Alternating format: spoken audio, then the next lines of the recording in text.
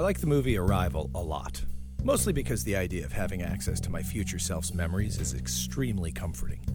Not for the good stuff, though. I actually think that's trouble, because I'd hate to find myself jerking off to a memory I had generated in the future when I was having sex, which brings up all sorts of ethical issues like, who is this woman? And is Carol gonna be mad? Answer? Yes, and forever. I liked it because of the bad stuff, because it would be really useful if you found yourself in a pickle. By the way, another thing that happens when you age apparently is you take on cheese dick sayings to communicate fairly simple ideas, like find yourself in a pickle. In fact, the aliens in Arrival were pretty old. I kind of wish Costello had said, Abbott is pickle process. Because death is a pretty big pickle. You know, a big dark pickle that hovers over us all, dripping its briny nothingness into our souls. I forgot what I was saying, and I was just blathering until I remembered. I just remembered. I like Arrival because if you did find yourself in a pickle, at least you'd know if you were getting out of it one day, or not. Like if you wound up in prison. But we have so little time on this planet, the idea you might spend a huge portion of it contained, is terrifying. And there are so many petty ways to wind up in prison, ways that don't merit a human being spending time there. I mean, think about how out of time you feel right now. You're out in the world and you're free. Then think what it would be like to have nothing to do but think about that. To feel the hours slide by as your only life ebbs quietly in a cell. Circular time would be the best thing a prisoner could have.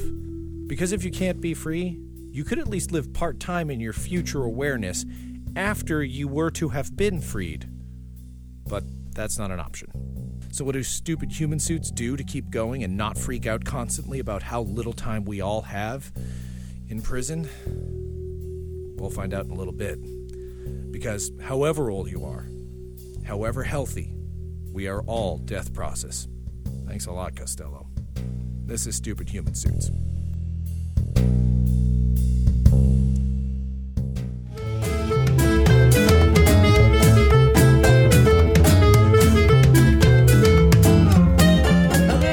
Stupid Human Suits. Yay!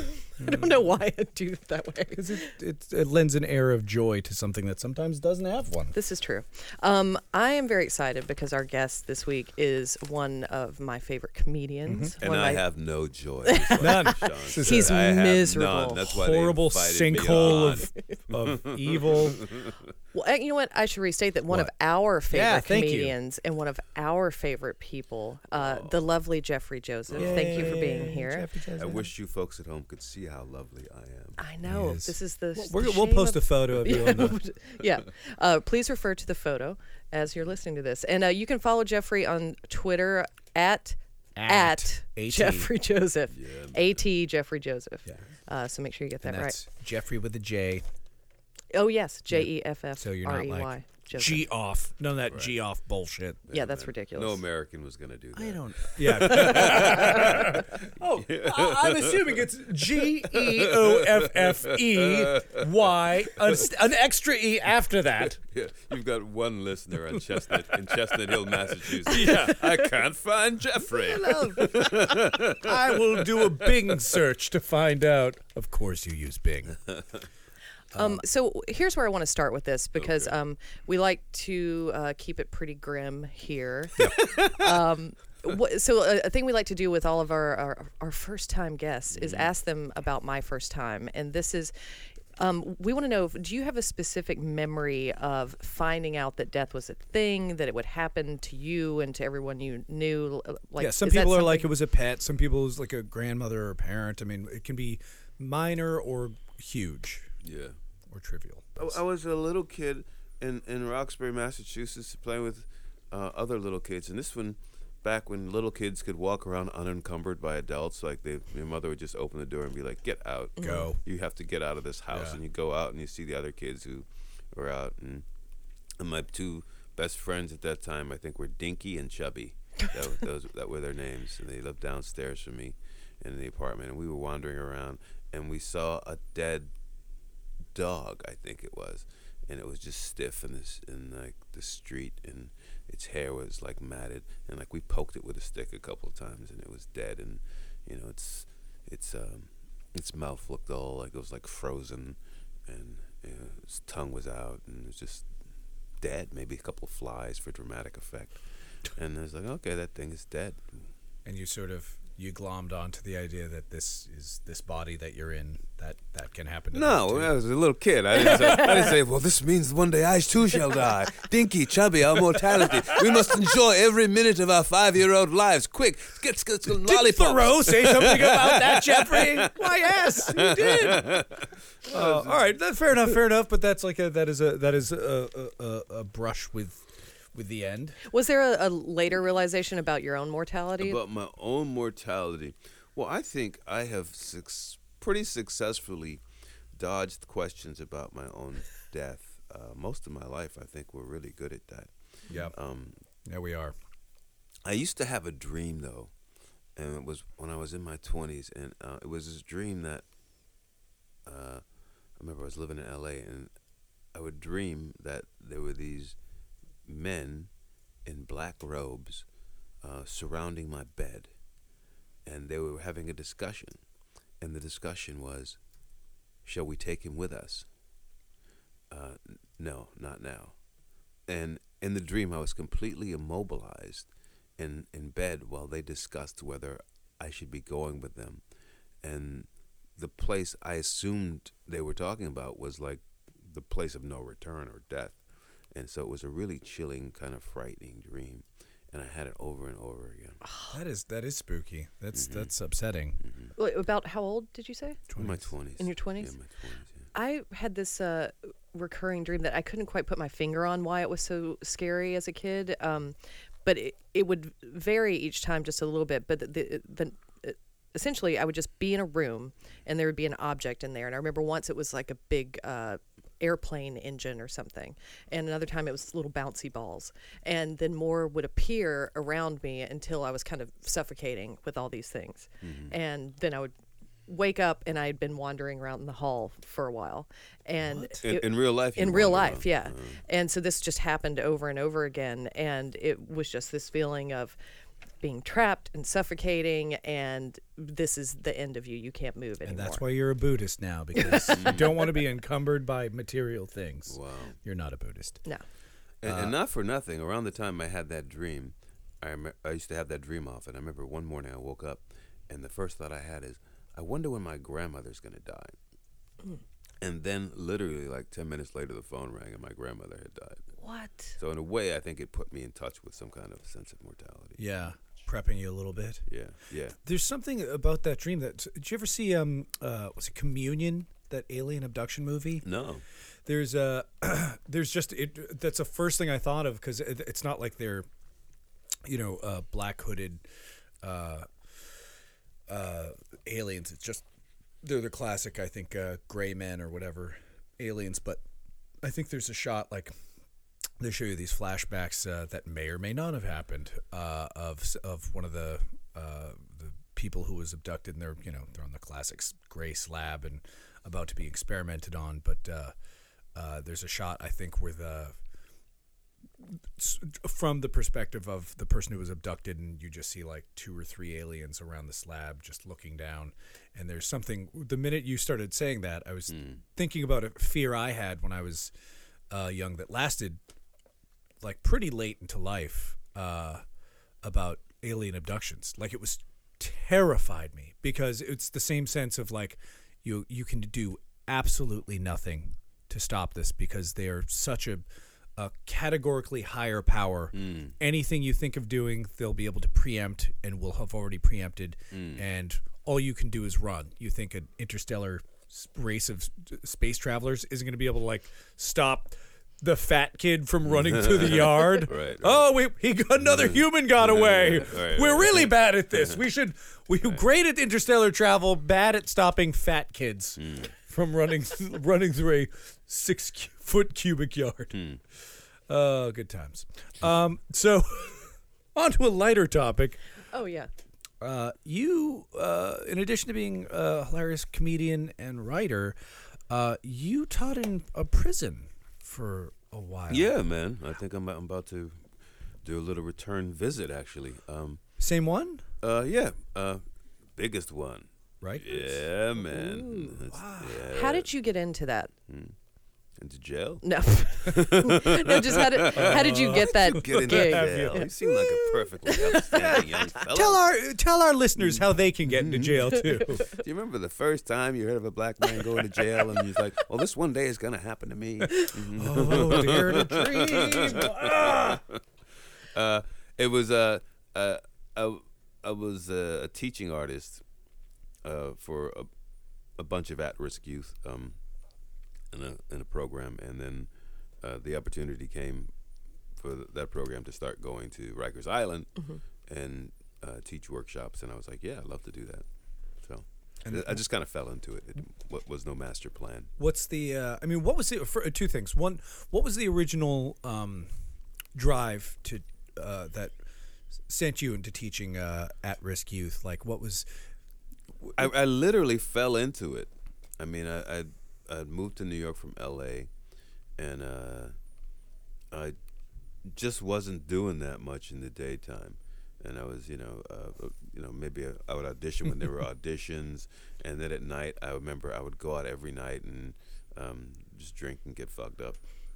I remember the great thing I thought when I first moved to New York is like, literally, I can decide to go out at 1 o'clock in the morning, and when I go out, there's all these other people who decided to go out at 1 o'clock in the morning, and I could be out with them until 4 or 5 in the morning, and then it was great. And then at a certain point, I think I got sick of that. And this opportunity came up, and I did it, and I was like, oh, this kind of feels really good. Feels really good. So, how long did you do that before you wound up going to Rikers? That's a good question. I don't know what the real answer to like that. A couple of years, do you think? I could Donald Trump it. The first day, they said you would be perfect in the best and worst environment. I was there for 100 years, 150 years. I was there longer than anyone has ever been anywhere. So like when you got in there, like, so how does it work when do you have to do any pre-training or anything before they? Oh, now you do. Now you do. Oh no! Oh God! In the beginning, they just let you in, and they would. It actually was really hard to get into jail if you didn't do anything wrong. There's all these security things you have to go through. But now there's actually a training. It's called PREA. And it's basically the training is don't rape the prisoners. And great! It's a 6-hour training, and then 6 hours in all the different ways they say don't rape the prisoners. Jesus Christ! By rape, it's a pretty broad definition because there's no such thing as consensual sex in prison. So any sexual contact would be deemed rape. So. And in our particular case, we work with kids, so that would be, the double rape. Right. Yeah. But I was never thinking of raping the prisoners, but they'd make you go through extensive training. So there's no, here's how to build a lesson plan. It's just don't rape the prisoners. Yes, exactly. Don't rape the prisoners. And then also they teach you some basic safety things, which are like, it's not really going to help you. in case there's like a riot sort of thing, or in case you're in prison. Yeah. So they're trying to teach you some basic things about being alone in a room, or where you should stand in a room, or just being aware of what's going on around you. So. Wow. When you teach these classes in prison, what's the age range of the students you're working with? Well, I work with incarcerated youth, so it's high school age kids. Okay. Yeah. What do you? Oh, go ahead. No, you go on. No, you. No, you. I'm not going to say anything. I'm just going to wait. 30 minutes of quiet. I'll do it.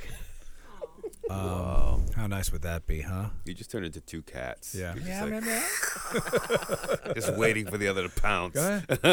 I'll see you're quiet and I'll raise it. Utter silence. No, I wanted to ask, like, what's, these kids, I'm sure there's like a huge gamut of reasons they wind up in there. Right. Can you see, like, when you're working with them, can you see different levels of desperation or hope, or how did you process them? What was your takeaway at first, and then how did that develop? Well, I think for the kids that we're not supposed to know what they did. Yeah. Although sometimes it becomes apparent. And I think for most of the kids who it's their first time there, and they're actually processing a lot, which is how did I get here, and how could I get out of here, and what's my life gonna be like now? So I most writing prompts that I give them, really, no matter what the prompt is, they're kind of gonna write a version of their journey, and depending on the creativity of the prompt, they might write it in a more creative way, but they're writing about usually their immediate experience, and in a deeper way trying to figure it out or come to terms with it. Yeah. And do they want to be there? Is it their choice, or are they sort of assigned this class?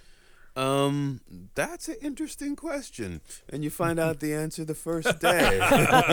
Okay, you want to be here. You don't really want to be here.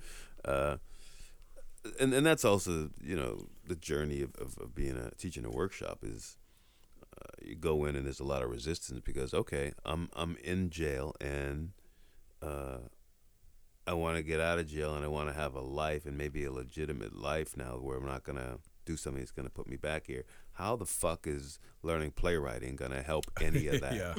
So there's that resistance, and it's I understand it. It's real. Like, what is this going to do for me? This is not practical.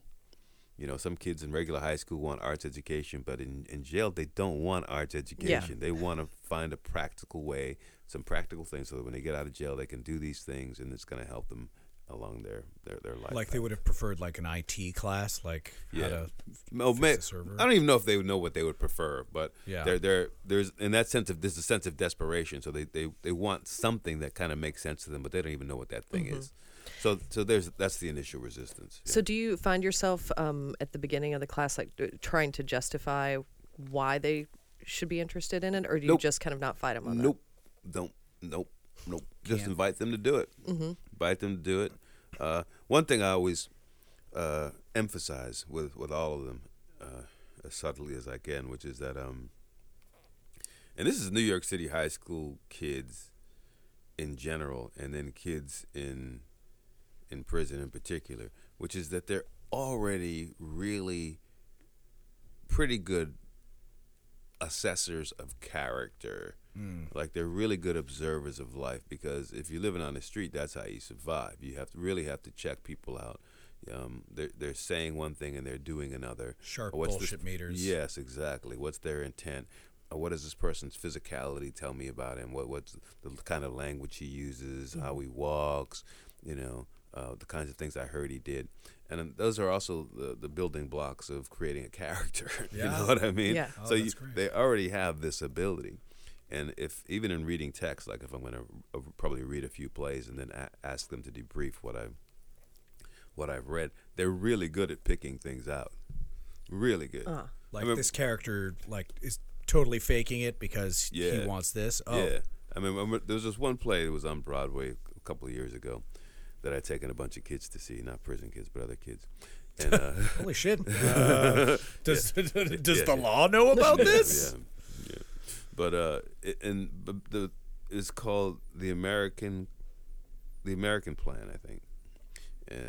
And then the big reveal in the second act is that you find out that this lead character is gay, and the audience literally gasps because they're like, oh God, now we get it. So I remember in one situation I read the first 3 pages of this play to these kids, and they were like, that guy's gay.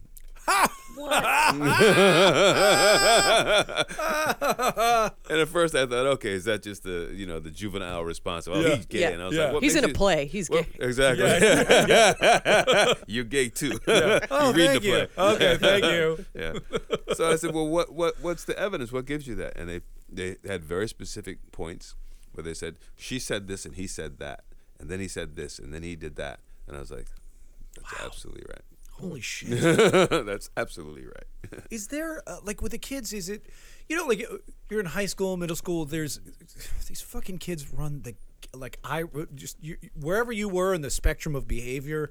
Like, I was kind of a very quiet child for a while and reclusive, and then I switched gears and became a little more rambunctious. But there are kids who are like shut-ins, basically. Like, you get like they sit by themselves, and then there are you get like really amped up jocks. You get the sort of kids who are always like fidgety because there's some sort of ADD thing there. Like you see all the kids. Is there a predominant kind of a style, like a demeanor? Are they all the recluse, or are there a lot of ADDs? Well, I would say this. I'd say, generally speaking, most of the kids who are in jail, it was because they wanted social interaction, in the sense that they got involved in something with a bunch of other people, or a group of other people to make money. That's so it was actually some kind of group thing. I mean, interesting. Yeah, very few kids that I meet are there because they solo did something. Yeah, they were just the one that got caught. Oh yeah, or a couple of them. Yeah. Yeah. So, have you had any students who have since taken your class, gotten out of jail, and that you've stayed in touch with, and like have they talked to you about? Well, here's one thing: you're not supposed to stay in touch with. Oh, interesting. But there have been situations where, through various other organizations, or now through the organization I work with, where we offer further services to kids upon release. Oh, okay. So in that sense, you might see people again. Yeah. And where do you wind up? Like, where does that happen at just a random teaching facility, or is the organization have a facility associated with? Yeah, there's a summer program that we do for recently released kids where they write a play together as a group and then perform it. So that might be a situation where you encounter kids again. Do you perform it? Is it for the public? They perform it. They perform it? Yeah. That's at Manhattan Theater Club. And oh, that's fantastic. I got to remember the name of the program. But it's a specific name. It happens in the summertime, every summer. And it's how long has it been going on? Like a few years at least? It's probably the second. This will be probably the third or fourth year. Okay, so it's fairly new. That's definitely something I'd like to see, actually. Yeah. Well, so what's that like for you to see these students writing and performing in a play after having gone what they went through? It's great. It's like, okay, that's a kind of a positive effect, and they get paid to do it. That they get a stipend, and so it's kind of like a job, and it's a good thing. Is it? I guess like you're at the end of the program. Do you feel exhausted? Do you feel energized? Do you feel like you circled around back to where you started?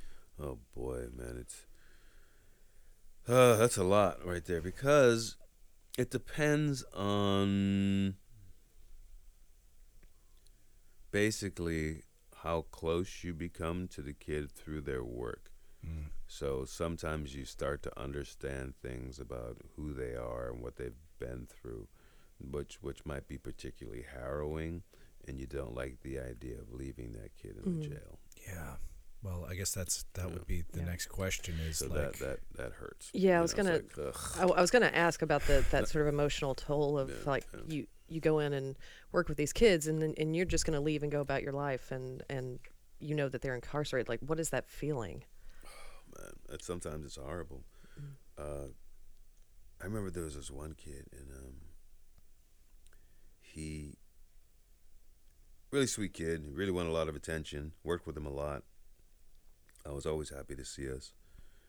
And we came to find out that he was involved in a murder, and that he probably would be incarcerated for quite a long time. And he didn't really have any family that was involved with him in any way, and he was just alone. And not to, I'm not trying to condone his crime or anything like that, or understand what his level of guilt or innocence was, because I don't think he had been to trial yet. But it was just like felt like you're leaving this kid in prison all by himself for a long time. And I remember when I went home the last day, I just started crying, and I just couldn't stop crying. And I kept thinking, I'm so sorry, I'm so sorry, I'm so sorry. And then I was like, I'm not really, I did the best I could for this kid. So I don't think I'm sorry. And I just kept crying, and I kept thinking, I'm so sorry, I'm so sorry, I'm so sorry.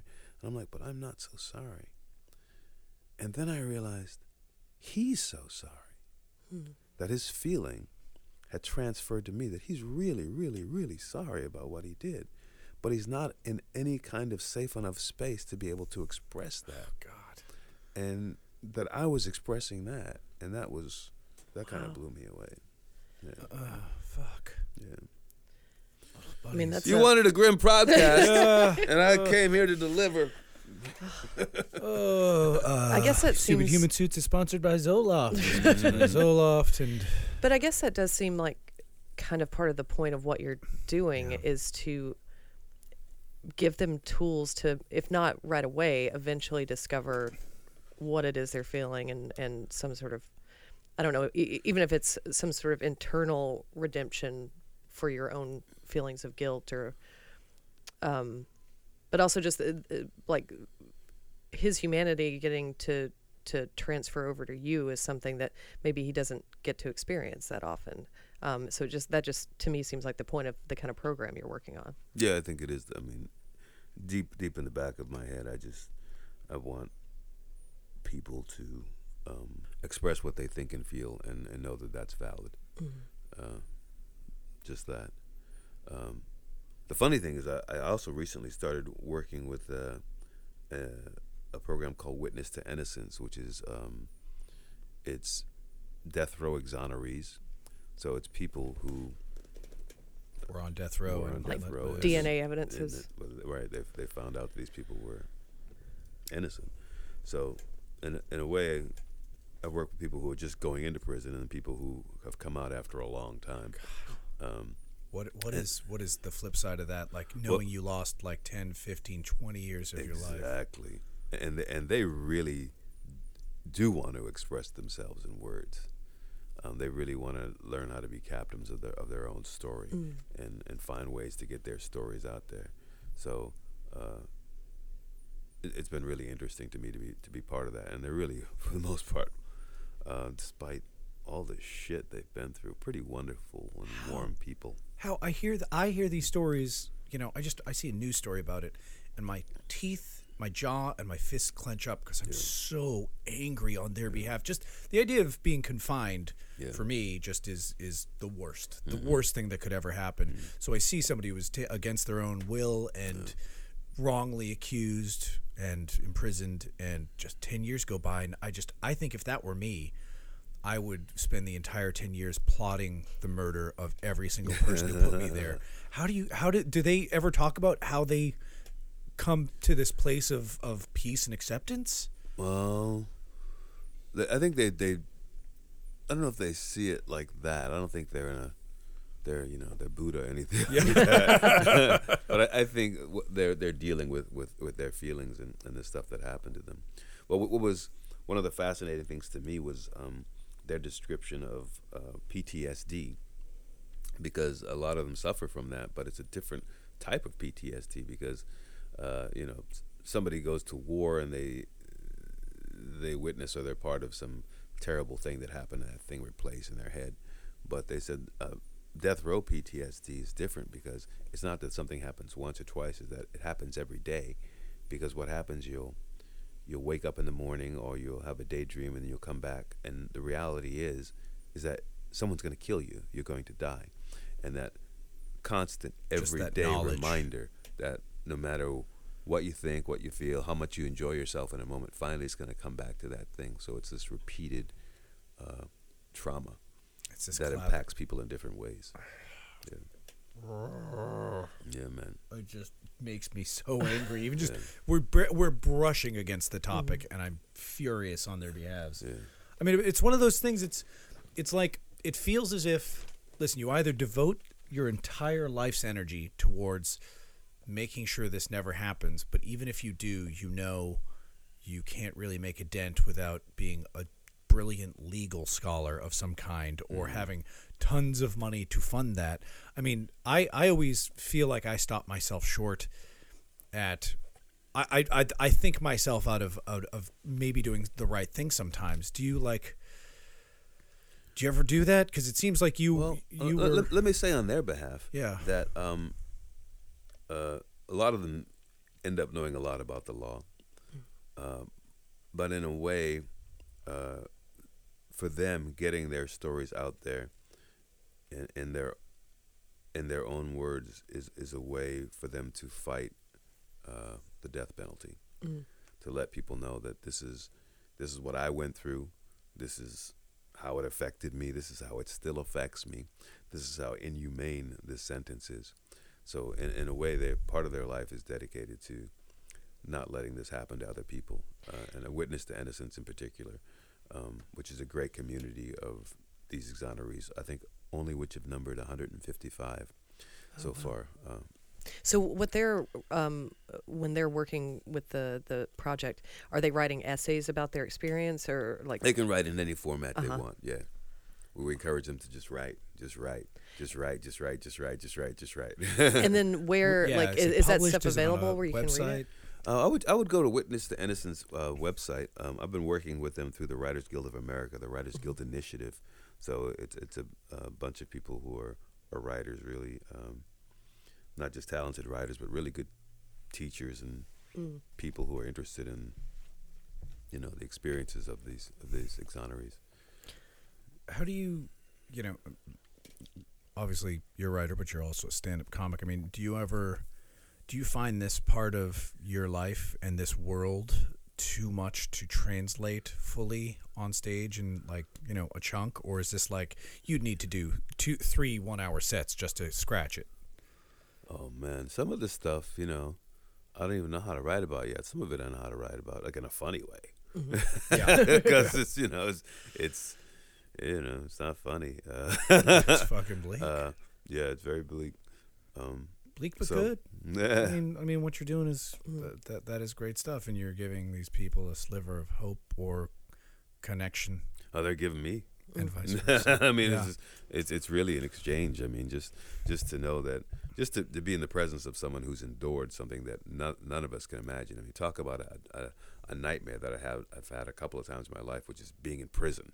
I've actually had that nightmare, and how scary that felt. And to have that be your reality for a decade or 2 decades or a number of decades, plus a death sentence on top of that for something you did not do.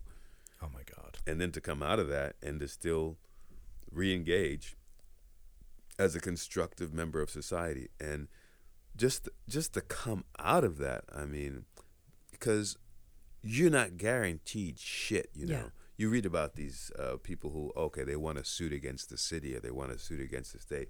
That's rare. That's not the commonplace thing. I won't mention his name, but there was this one guy, and Ron, I'm talking about you. You know I'm talking about you. Love you, man. You're the best. But he literally talks about, when he got out, he was sleeping under the freeway. He couldn't get a job because everybody in his town knew his name. And they knew his name not because he got exonerated, but because he was convicted. And that doesn't go away. And he had to rebuild his life. And fortunately, he had the energy and developed a skill set to be able to do that. I mean, he became a very successful person. He said at one point he had a business that employed 81 people. What? Wow. So again, this is an extraordinary story, an extraordinary story. It feels like the either the state or the federal government, when one of these people is exonerated, they should have to buy a nationwide ad campaign that runs at every level saying, Ron didn't do anything. It was our fucking fault. Give him a job. Like something like to that. admit that. Or erase the conviction. Or a certain amount of money per day. Yeah. You know what I mean? Yeah, per diem. What do you expect when you, most employers are allowed to ask, have you been convicted of a felony? And if so, that's the end of your job interview. You're not going to meet with anybody. I mean, how are they expected to earn a living and not immediately have to commit a crime in order to, just to steal some fucking bread Jean Valjean, These guys are not going to commit a crime. I don't think I don't think that they just don't want nothing to do with any of that shit. Yeah. Nothing. I wanted to ask you a little bit about both on stage and in life on social media, you talk a lot about race. and you grew up in Massachusetts. Yeah, man. Yeah, dude. That's why I talk a little bit about race. Well, I was curious. Yeah, like People what always was talk to me about race. Singular words. Wasn't a long conversation, but it was very poignant. It's about the marathon. About the marathon. But what was your childhood like? Like, did you experience a lot of direct or indirect racism? And Yeah. Massachusetts. great. Next question. Massachusetts. Yeah. It was really constant and daily. So I guess maybe I have PTSD. How about that? Since it was constant and daily. But I remember at one point we moved into a neighborhood that was predominantly white, and I went to, so I had to change schools, and I was how old was I? So probably, let me see, third grade. So, I started having all these friends who were white, and they would invite me over to their homes to play. Because you remember that? People used to invite you to play. Let's come over and play. Isn't that great? Let's come play. Used to be a thing. Go play in the backyard. You have a stick and you hit it against something. This is great, Let's man. break some stuff. Oh, man. Yeah. Climb a fence. Yeah, climbing fences. man. Oh, Yeah. that used to be the best. We used to play like pretending to be stuntmen. Like you'd see some stuntman show Right. on TV, and then Right. you'd go try to recreate it in the backyard That's with adorable. the yeah. That's really specific. It was mostly the Morgan boys next door getting themselves hurt all the time. The Morgan boys. The Morgan boys. Or just gathering a bunch of leaves and just falling in them. Yeah. Fall in the So leaf. innocent little Charles Schultz stroke. Yeah, man. But how was how? But what would happen is I'd go and we'd be playing for a few minutes, and then some mother would yell out to me, John, come up here. John would go upstairs and he'd come back downstairs and he'd be like, you have to go. What? And after a couple of times, you're like, I know why I had to go. Oh, so I see weird. why I had to go. Such a strange pattern here. Oh, good God. I mean, Like I'm from Alabama, and whenever I hear stories about something like that in the North, I'm like, what? I didn't know you guys did that up here. Yeah, man. That's some Alabama shit. Yeah, man. my mom told me, like I didn't really, my dad's from El Salvador, right? You know that. I didn't really understand, but I'm like this frat boy looking guy. I didn't really understand racism for a long time until maybe I was like 9 or 10 was like the first time it really like became apparent, and it was because the Celtics, because my mom had to explain. There was this story about Robert Parrish, the Chief, the guy I have the pen. Oh up. yeah. He was like one of the best players in basketball forever, but he was one of the Big Five. It's a big deal if you're a Celtics fan. And there was a story about these guys outside the old Garden, fucking just towny pieces of shit, yelling the N-word at him, and then. The story was about how you'd see those guys doing that, and then they'd cover them inside, and they're just cheering them, like they're cheering the team. Yeah, man. It's this bizarre cognitive dissonance. Yeah. Did you find there were different areas in life where it was like, hey, we love having Jeffrey, and then Oh, absolutely. I mean, it was directly that. Like I remember when we moved into this Irish neighborhood. I mean, they would. And I was, too young to have any defenses against this, but I definitely experienced it where they'd be like, "Oh, we're not going down there. It's too many fucking niggas," and then they'd be like, "Not you. You're cool. No offense." So you just feel like this. Okay, what? So do I have friends? Do I not have friends? What is this? What's this exemption? Yeah, I'm being exactly. given. Am I supposed to be grateful? Yeah. Thank you. Yeah. So much there was always that shit. What was it like with the police when you were a kid? Like I, obviously white girl in Alabama, grew up thinking of police as protectors. Was that a different experience for you? I mean, obviously we've heard more about this in the last few years. But I'm just curious if your childhood was like that. You become aware of them at a certain age. Like once you become a certain size, and it's like really like maybe 8 or 9. I remember one time I was walking down the street, I think it was Blue Hill Avenue, and they had new police cars. Like the cars had gotten like really sleek looking, and they had interesting kind of sirens on top. It was like, wow. And I remember just looking at it because I was fucking fascinated. Like, wow, it's a new police car. And the cop literally got out of his car. He's like, what the fuck are you looking at? I was like, oh boy. Okay, all right. I am that old. Yeah, I'm that guy. Oh, well. And then being stopped. I remember one time I was with my cousin who's older than me, and he could drive.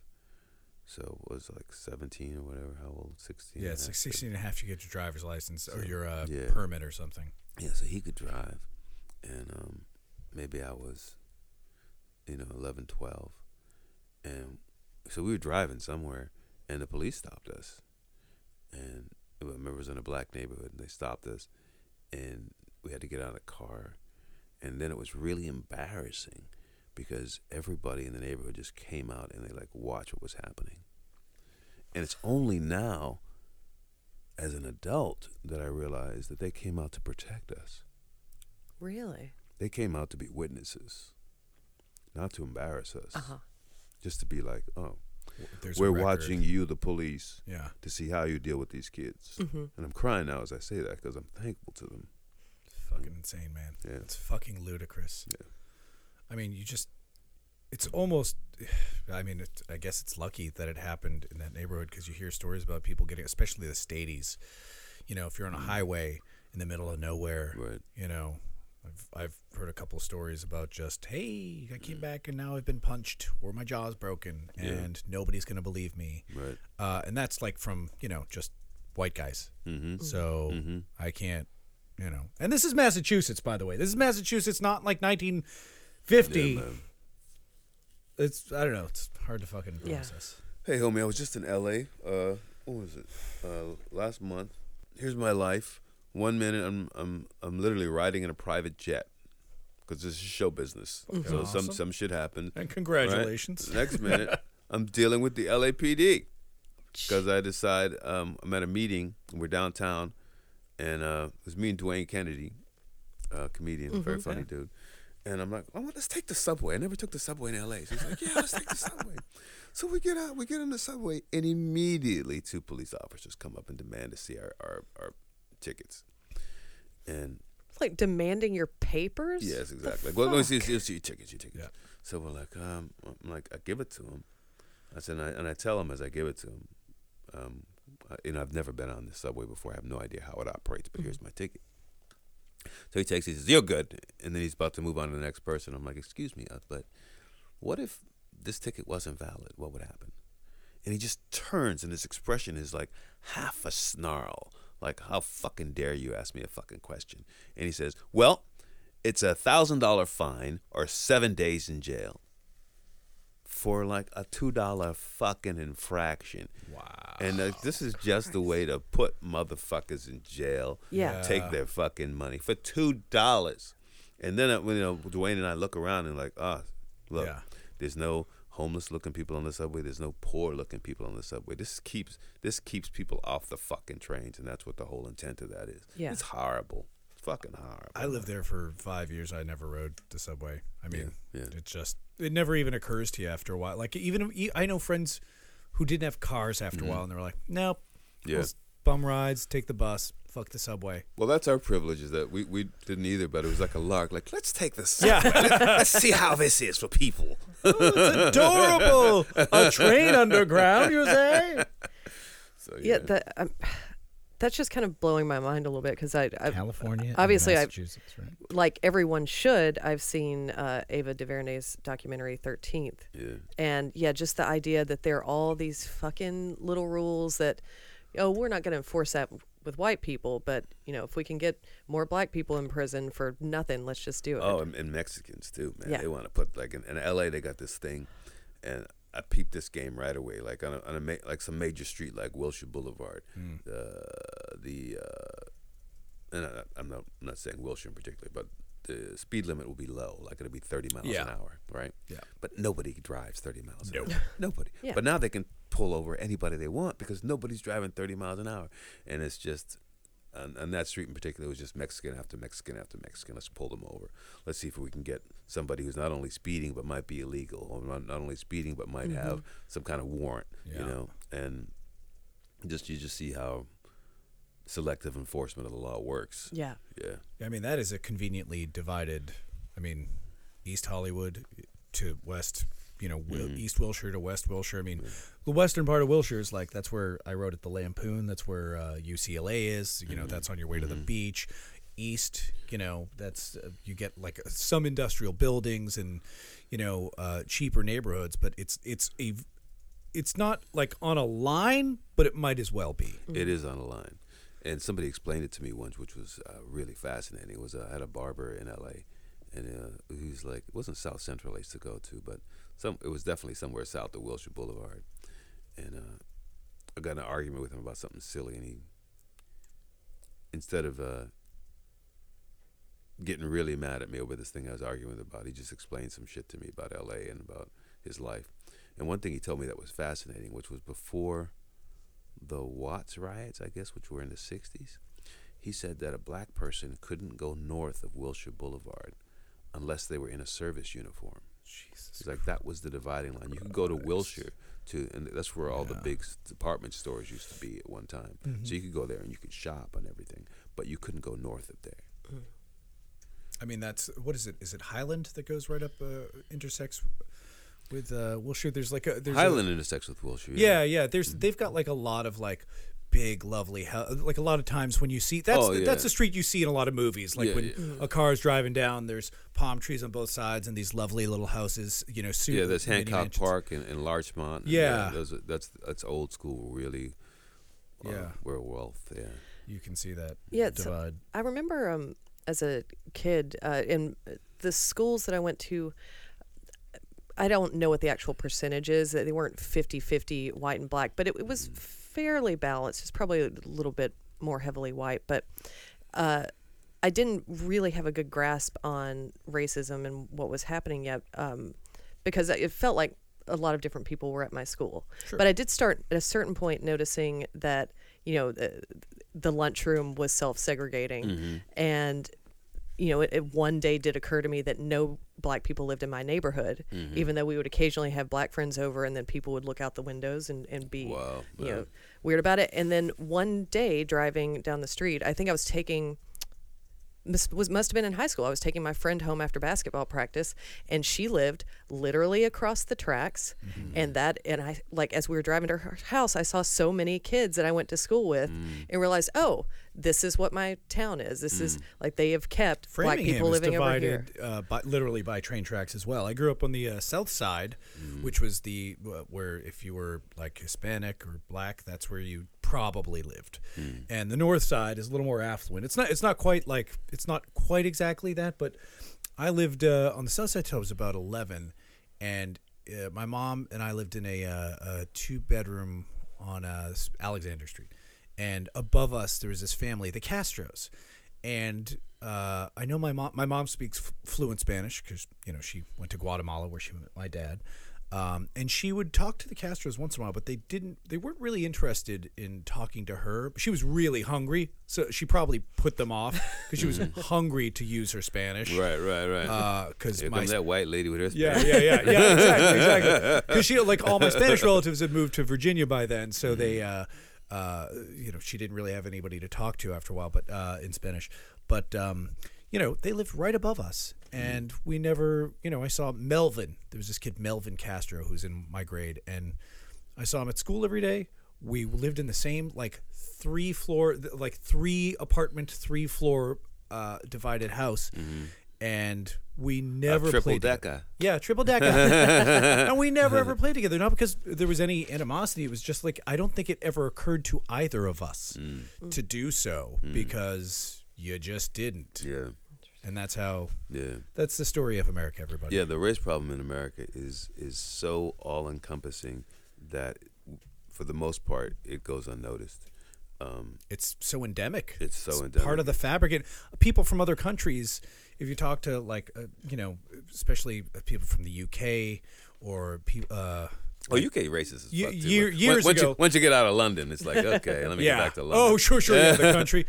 But it's but they are there. They have. I've heard plenty of English people say, "You Americans are obsessed with race," and I always find that a little bit of a not a privileged statement, but kind of an obtuse observation because it's if you look at the history of the country, how could we not, as a country, be focused on this if you're even paying attention?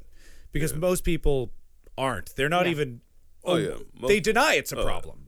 Big denial about it here. Yeah, huge. It's crazy. Well, and that's both liberals and white liberals and conservatives. There's so many of them who just don't even want to hear it. It's like, we ignore it. Doesn't affect me, especially with white liberals. I'm one of the good ones. Why are you mad at me? Yeah. And it's just, you have to talk about it more. And more importantly, especially with white people, you have to listen more to the experiences of other people. And you know, it's fascinating because you're kind of putting your finger on it. You know, they did this study about race in America and racism. And the initial question is, does racism exist? And half the respondents said no. What? And the other half said yes. Right? Then they did a second question, which is that, okay, if racism exists, so now we're dealing with half the people, what, if anything, can we do about it? Or should be done about it? Or should be done to redress it, more specifically? And the place where they both agreed, both these groups of people, is that nothing. So the people who don't believe that there's racism, of course, don't think anything should be done about it because it doesn't exist. But the people who believe that there is such a thing as racism, they were like, well, it could be maybe. So that's our country. So that's when you add it up, it's like 90-something% of the country is like, fuck it. I'm Canadian and American, but I grew up in the U.S. Yeah. And when I go to Canada, I don't experience racism like I experience here in the United States. You've been talking about that in your sets. But Canadians of color do. It's just that because for me, there are so many daily microaggressions and macroaggressions in the United States. And literally when I go to Canada, maybe 75-80% of that is gone, and I feel like it's fucking paradise. It's fucking paradise. But for the people who live there, they still feel that other 30% or 20% or 50% of what I feel, and they don't like it, and they have a right not to like it. And for a while, I kind of dismissed him, like, dude, you have no 20%, fucking you're doing idea great. how good this fucking feels. But for them, it's a hardship. And so, in a way, I start to understand that, you know, this kind of this comparative criticism. 20% is too much. You know, way too much. Yeah. It's ludicrous to have to do that It's absolutely ludicrous that you could have that to be allowed the opportunity to have that perspective is wrong in the first place. Yeah. But I'm glad you got that. But you're right. It's because the attitude is, look, it's not 1965 anymore. It's not that bad. Better. It's not slavery anymore. Better. It could be worse. Exactly. Yeah. What would you want? Better or worse? But we live in an either-or paradigm. Exactly. But, you know, I always tell white people, listen, they don't like it, is that white people have been dismissing racism from slavery on. For white people, there's never been racism. Yeah. So slavery ended. Hey, everything's equal. Exactly. Yeah. So, you know. I like that you said that. Thank you. Yeah. Well, you said he says this to white people and they don't like it, and I liked it. Sorry. So that, you know, I do like that. But I use that to discredit some of their current observations about how there's no racism. It's like, this is a history. Yeah. This is a pattern that's been happening for 400 years. So just take what you're thinking with a grain of salt. It's just so it's fucking crazy. It's like having to point out the sun produces warmth. Like it's that's coming up. It's coming up with Trump.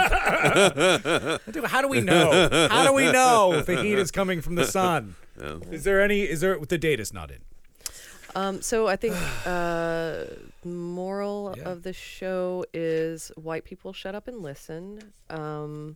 The federal government needs to seriously pay people back who they've wrongly And incarcerated. if you're in prison, don't give up hope. Yeah, that's nice. Yeah. So why don't we close out with our secular prayer? Jeffrey, thank you so much for being here and for being a wonderful comedian, a wonderful person, and the amazing work that you're doing. Oh, thank you so much. And All right, you kick it off. our fellow humans who art here and now, Hallowed be thy consciousness. Thy kingdom floats. in a universe so vast it's like totally bananas, man. Therefore, be kind to each other. And don't eat so much bread, Ask forgiveness of your trespasses, And forgive those who trespass against you. because all of us can be really fucking annoying. for thou art the mind inside thine stupid human suit, The only one of its kind. We are thus also. and that must simply be enough. Amen. Good work, everybody. We solved all the world's problems. No. Except, did wait, not. some people said amen and some people said amen. What the fuck? I was said up with amen that, this time man? because I That's- said amen last Man, time. some racial shit. I know. It's my fault. I always go amen. Is it supposed to be? I said amen? amen this time because you wanted me to say. You I said amen last time. For more shows like the one you just listened to, go to cavecomedyradio.com.